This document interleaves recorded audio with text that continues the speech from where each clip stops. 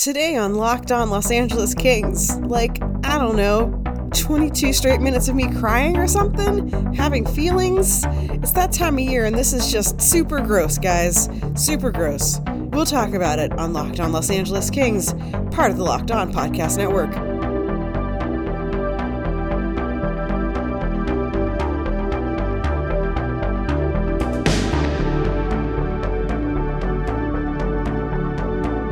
Today's Thursday, February 20th, and you are listening to Locked On Los Angeles Kings, part of the Locked On Podcast Network. I'm your host, Sarah Avampado, managing editor of Jewels from the Crown, and currently just real hella sad, guys.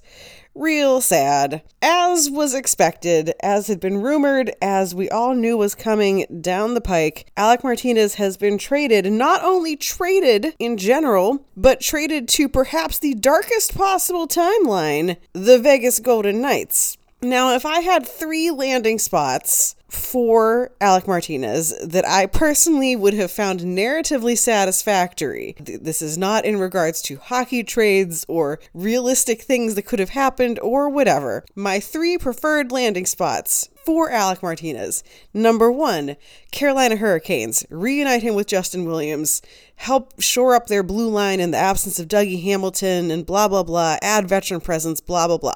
That would have been preferred stop number 1. Preferred stop number 2, the Detroit Red Wings. They're not going to be trading for anybody, but I think it would have been very satisfactory to send Alec Martinez home if you had to get rid of him. Spot number 3 that actually did pop up in legit rumors, Florida Panthers. Why? I don't know. Just because I like them. They're scrappy and not that great all the time, and Joel Quenneville plays defenseman as forwards and whatever, but he could have been like Willie Mitchell 2.0 or something. That would have been great for me to personally on a not hockey analyst level. None of these things, well, the Carolina one actually would have made a lot of sense, aside from the fact that it would have reunited him with Justin Williams. They are allegedly looking for help on defense.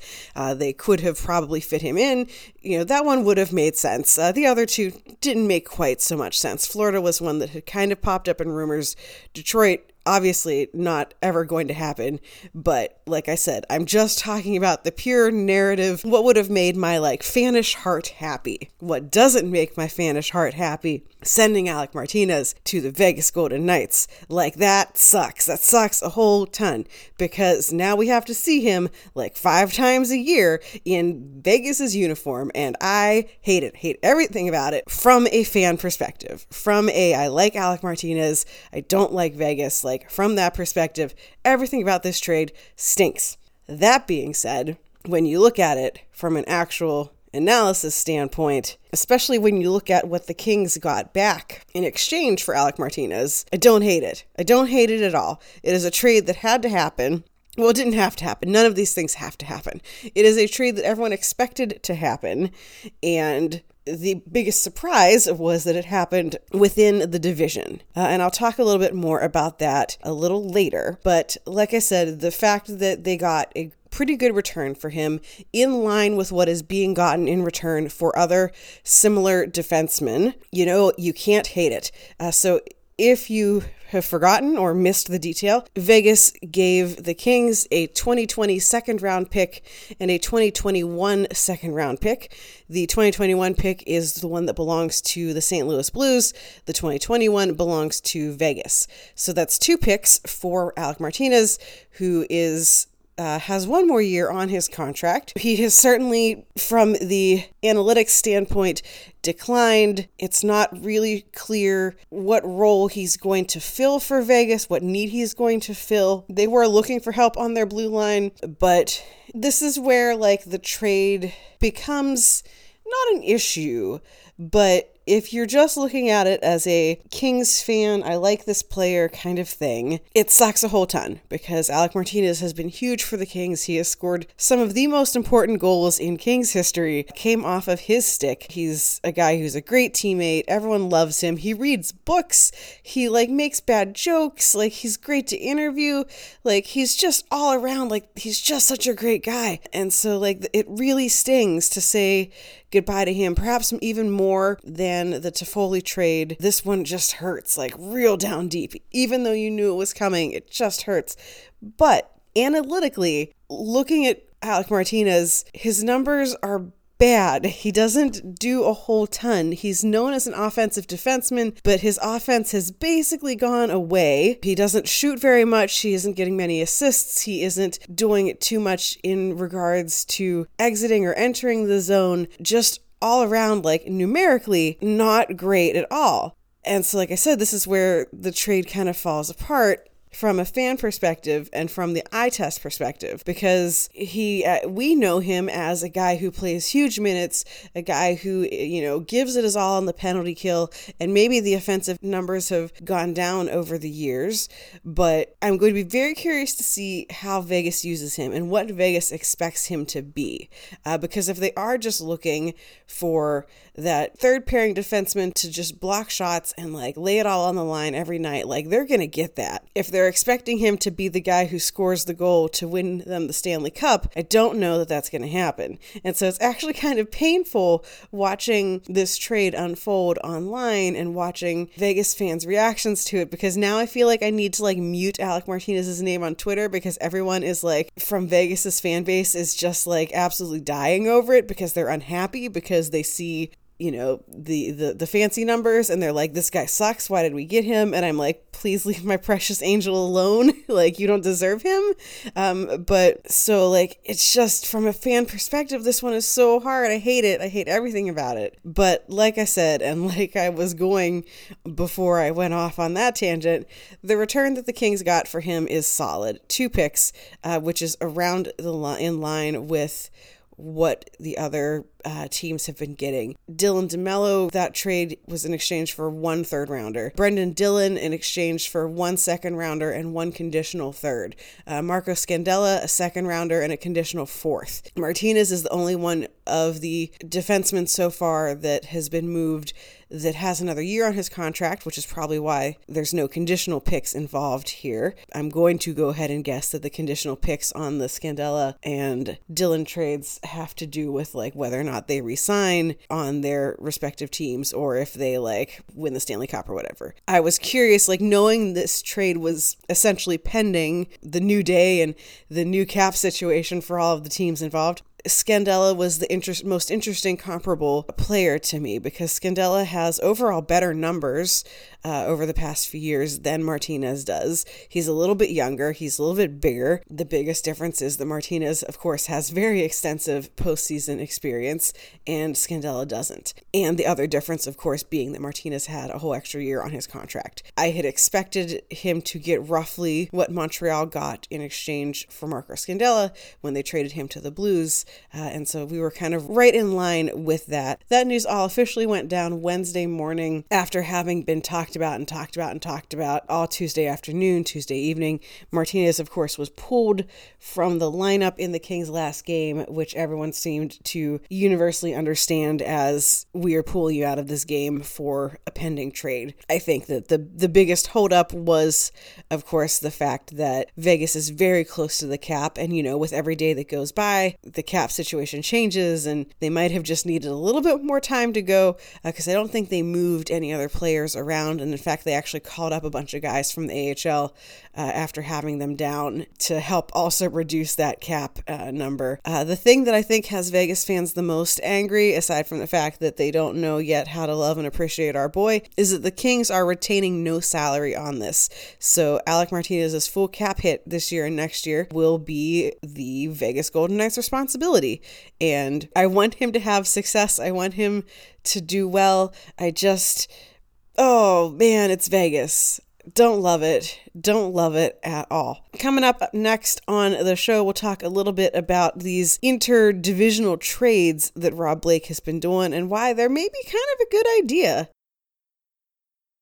So the 2 trades that Rob Blake has made this week-ish, this week, but I have no concept of time anymore, and so I'm really struggling with like what day is what, but no, both of those trades happened this week. Both of the trades that Rob Blake has made, Tyler Toffoli to the Canucks and Martinez to the Vegas Golden Knights, are trades within the division, and the sort of unwritten rule in hockey is that you don't make trades within your division because you don't want to help your competitor, and I get it. I totally get it, because the idea of seeing Tyler Toffoli in a Canucks jersey scoring on us, and the idea that we're going to see Alec Martinez playing for Vegas, which I think all Kings fans can just agree on how little they like the team. We can all agree on that. Like, it's going to just really stink to see our guys going to the playoffs on other Pacific Division teams. And, it also hurts like having all of them. And also this includes Cal Clifford and Jack Campbell, going to their new team and giving interviews. And they're like, yeah, I'm just really pumped to be on a winning team. And you're like, oh man, that sucks too. I hate that too. Toffoli and Martinez hurt a little more because, like I said, we're going to have to see them like 5 times a year or whatever, 4 or 5 times a year. And that's just incredibly unhappy to think about. But 2 things about that. There might be more than 2 things. I don't know. I didn't really plan out how many points were in my point that I'm trying to make. Trading within your division, by the time the Kings are ready to actually be competitive again, by the time that they are ready to not just get into the playoffs, which they could feasibly do maybe sometime in the near future, maybe in the next couple years, but by the time they do more than just get into the playoffs and fizzle out, they get in and they actually make kind of a run, those players who Rob Blake has sent to other divisional teams, Toffoli and Martinez, are probably not going to be helping their teams anymore. Sure, Toffoli and sure Martinez might re-sign with Vegas and with Vancouver, but they are going to be way past their primes. Martinez is already kind of out of his prime. He's 32 or so, and everyone, the downswing is there if you look at the way his numbers have trended over the years, and some of that is attributable just to the Kings being worse, but some of it is attributable to the fact that he is aging, and he's not the same player that he was in 2012, 2014. Toffoli's 27, so he's sort of at the edge of what is kind of considered the prime for forwards. He is someone who we have seen his scoring just sort of drop off a cliff. And, paired with the right center, I think that could change. And I think that he could certainly improve. But by the time the Kings are ready to return to relevance, let's say it's 3 more seasons. That's going to make Toffoli 30, Martinez 35-ish. Do I really think that either of them are going to be contributing at such a high level that they specifically are going to be the ones to burn the Kings when Vegas or Vancouver play them? No. You're making your rivals better, yes, but you're making your rivals better for a very limited amount of time, for a very limited window. It's not like they just gave Jarrett Anderson-Dolan to the Canucks. They didn't just give Cale Clegg or Sean Walker to the Vegas Golden Knights. They are giving guys who are established in their careers and who could feasibly re-sign there. The immediate benefit to Vancouver and to Vegas is going to trend downward in such a way that by the time the Kings are really battling with those teams to make the playoffs and to need every point they can get and whatever, Toffoli and Martinez are most likely, unfortunately, going to be a little more irrelevant. Yes, it's weird to see teams trade within the division, but I think this is a pretty smart move. And the other reason I think this is smart is because since it's like a divisional trade, Rob Blake was probably able to extract a little bit more, one of those second picks, or maybe it would have been conditional at another team. Maybe they wouldn't have gotten quite as good of a prospect from Vancouver if it was an Eastern Conference team. I think that the price becomes a little higher when you are helping out your own enemy. So I'm guessing that Rob Blake had a deal that he wanted, and the deal that he wanted was one that happened to come from up the road, and he took it. And you know what? That's fine. I don't dislike either of these trades in terms of the return that the Kings are getting. I like the picks. I've seen a couple of commentaries on Twitter of how many picks is too many? They have 20 picks spread out over the next 2 drafts, and that is a ton of picks. Do you really need to draft that many guys? And honestly, the answer is no. And what you can do is you end up packaging those picks together. Maybe they want to move up in this year's draft for something, so they can package 2 of those seconds to move up somewhere else. If they're trying to move a player, they can start throwing in some of those 2nd and 3rd round picks that they've been accumulating. There's nothing wrong with having a million picks. You can move them. You can do whatever you want. You can just draft guys and trade the guys later. Who cares? There's no issue with having too much riches in terms of draft picks. You need a pipeline. you get that pipeline by spreading your picks out over the years. And the Kings are doing a really good job of that. And if there's anything that I can commend Rob Blake for, it is really the way that he's been handling the draft and handling getting in new players and getting in new blood into this system, which is rated as one of the best, if not the best, prospect system in the National Hockey League for a reason.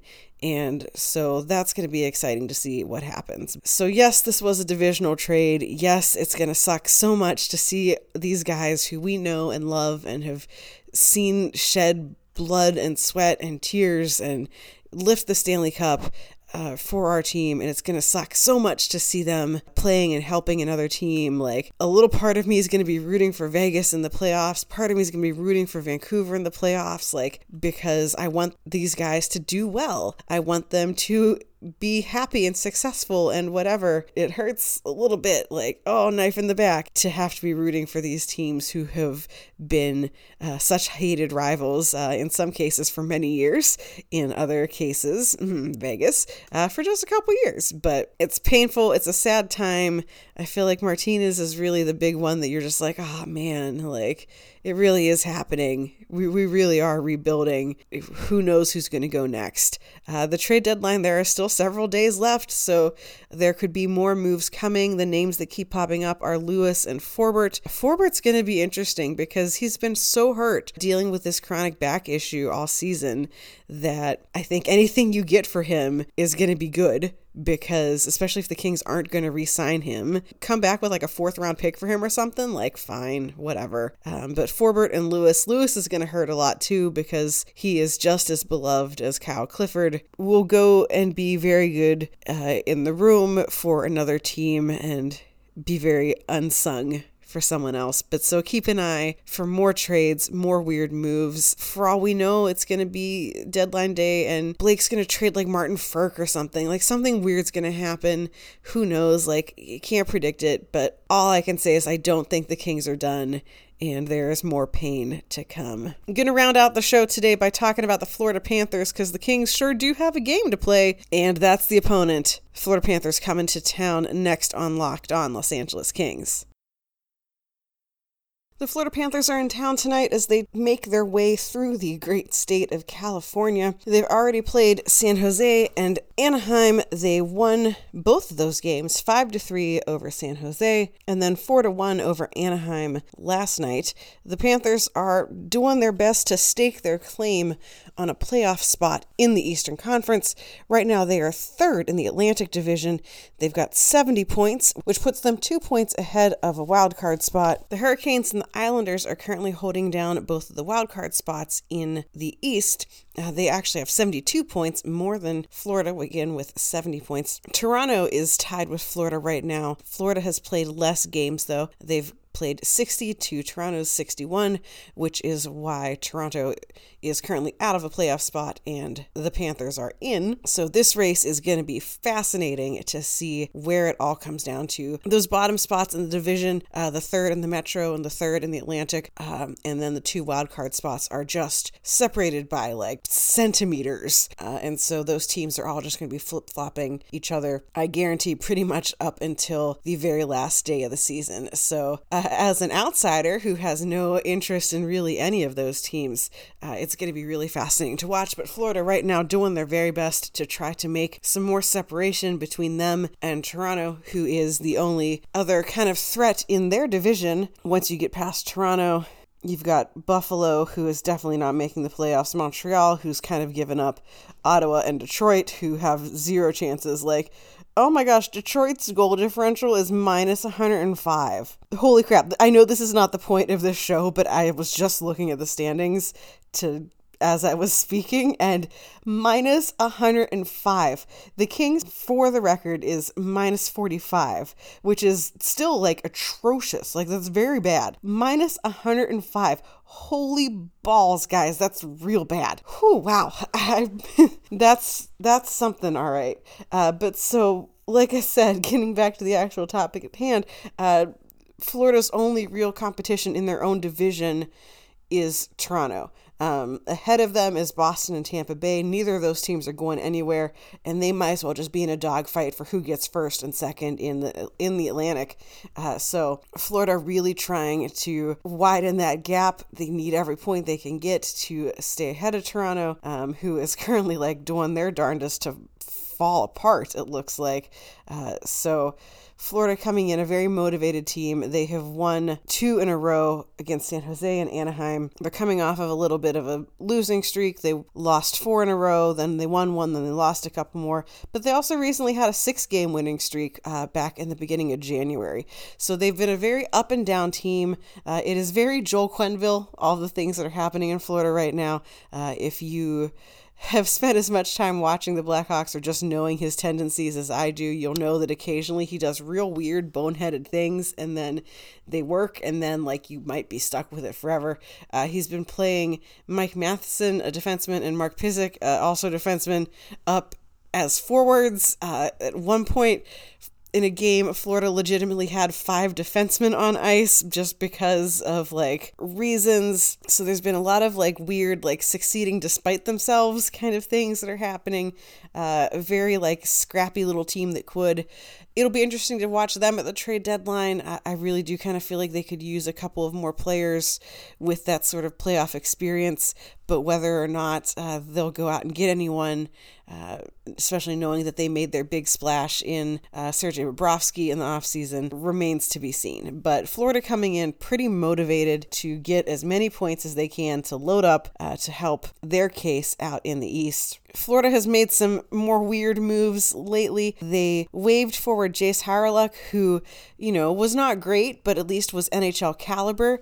They waived him, and the Senators picked him right up. Florida just didn't really figure out how to use him. They didn't figure out how to get him in the lineup regularly and took a chance on waiving him, and now he's out of the organization. They also traded Dennis Malgin to Toronto for a player who's been in the AHL, Mason Marchment, and who honestly is not nearly as good of a player as Dennis Malgin. So that's a little bit of a weird move. Also, to see those two teams who are fighting it out for every last point to make a trade with each other is a little interesting as well, especially knowing that they are literally fighting with each other.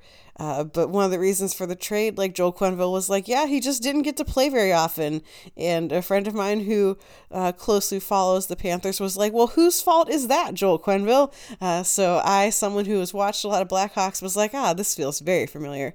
So Florida's coming in a little bit of a flux. They're, shaking up their lines, trying to see what works, waiting, I guess, for the trade deadline to bring in some more reinforcements. I don't really 100% know what they're doing, and they might not know either. Florida, doing their best. They are led in scoring by Jonathan Huberdeau, who has 71 points, which is a ridiculous amount of points. He has 59 games, 71 points, 21 goals. He has a huge lead over the next player down, who's Alexander Barkov, who has 57 points in 56 games. On any other team, we'd be talking about how amazing that is, or at least on the Kings, we'd be talking about how amazing that is to have a point per game player. And instead, he is eclipsed by Huberdeau's 71 points.